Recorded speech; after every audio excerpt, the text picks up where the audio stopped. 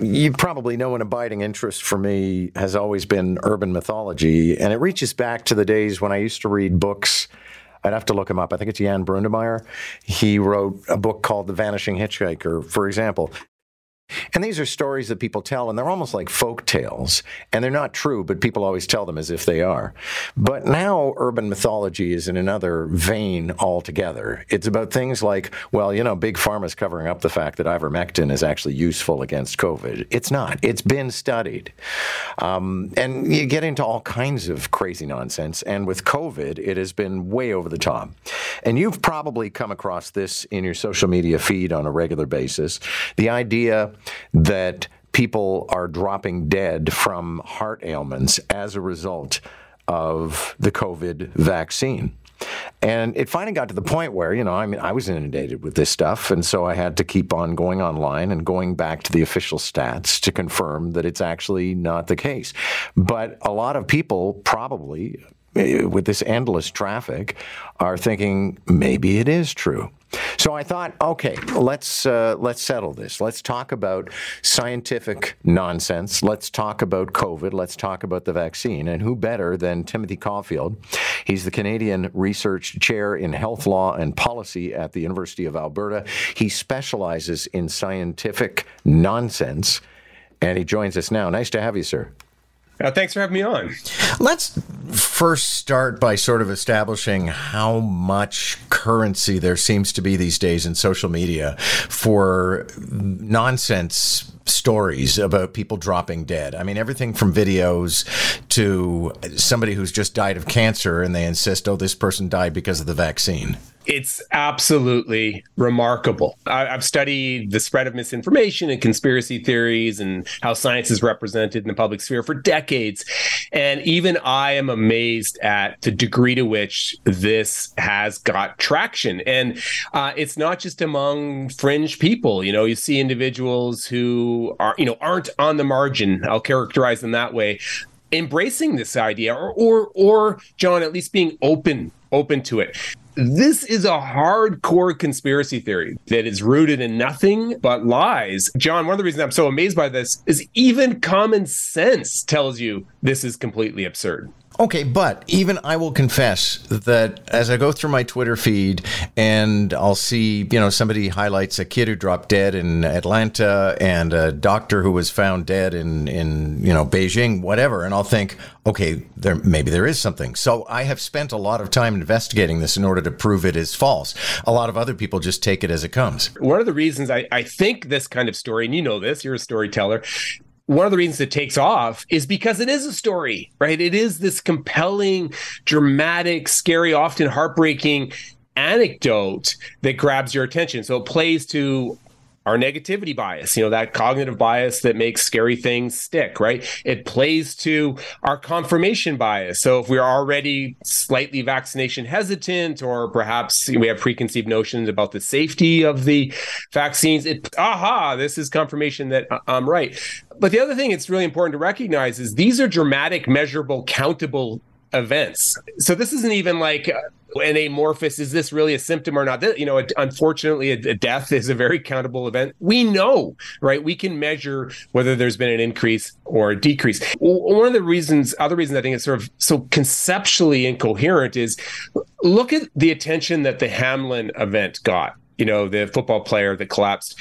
That was like front page news. If people were dying in the thousands, and that's what's being proposed here, and even more, like we would know. It's so measurable. So here's something I asked you in an email this week, and I spoke with Isaac Bogosh about it as well. I think it's important we establish what would be the protocol if this were true. There is, in fact, very robust surveillance mechanisms around the world, not just in Canada, but around the world, for adverse reactions to vaccines. They're remarkably sensitive. A good example of how sensitive they are is think of the blood clot controversy that emerged early in the pandemic when one of the vaccines was associated, as you know, with blood clots. We were able to pick that up with the surveillance mechanisms, even though they were extremely rare, right? Extremely rare. We were able to pick that up. We were able to pick up the extremely rare myocardia concern which is extremely rare because of these surveillance mechanisms. So if people were really dying in the thousands, it would be more than just obvious. Not a day goes by that somebody doesn't send me some reference to Simone Gold, Peter McCullough, Asim Malhotra, RFK Jr. What are they in this game for? Like, why does somebody like Simone Gold run this thing on the internet? It's amazing that people are still. I agree with you. I get daily, probably 10 a day. Someone will email me or text me or DM me evidence from one of these known fraudsters, known identified liars, right? There's this cohort of, just maybe 20 people that drive the public discourse in this sphere. It's amazing. So why are they doing it? Simone Gold is doing it for money. As you probably know, she, markets ivermectin, and she in fact is in a lawsuit with America's Frontline Doctors, this organization that she started because they claim that she defrauded them. Don't you love it? That the fraudsters are arguing amongst themselves. And that's all about money. The other reason, and Simone would be in this category too, is they're doing it to build a brand. Peter McCullough, what is motivating this guy is incredible. Because he's a legit cardiologist, isn't he? Yeah. He's lost his license. Baylor Medical College has said you cannot use our name anymore. They got an injunction against him, and still he persists. But now it's become who he is, right? It's become their brand. And, I'm on this path. I got to keep going. A brand, making money, and also just playing to an agenda that maybe they believe in. Do you think that minds can be changed, though? Is there a way to talk to an anti-vaxxer about this? We're not going to change Peter McCullough's mind. No. But I'm an optimist, John. I'm an optimist. You have I think there's been some really interesting research. You've probably come across this yourself that shows that the number of hardcore conspiracy theorists maybe hasn't increased that much. Have you seen that data? Right? I haven't, no. And it depends on how you define it. And that's, in the academics who work on this, argue about that. So I think it's very difficult, and research backs this up, to change the minds of those, hardcore conspiracy theorists, right? So who they are. You can, and there have been examples of people changing their mind, but it is rare. The problem is, and even with Died Suddenly, we're seeing this, they infect the public discourse of, let's say, the 30 to 40% that are open to it, or, they have some reason that they're open to these ideas.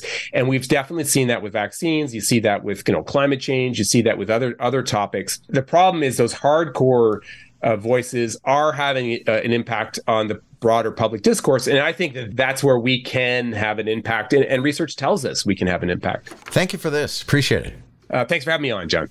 That's Timothy Caulfield. He's the Canada Research Chair in Health Law and Policy at the University of Alberta.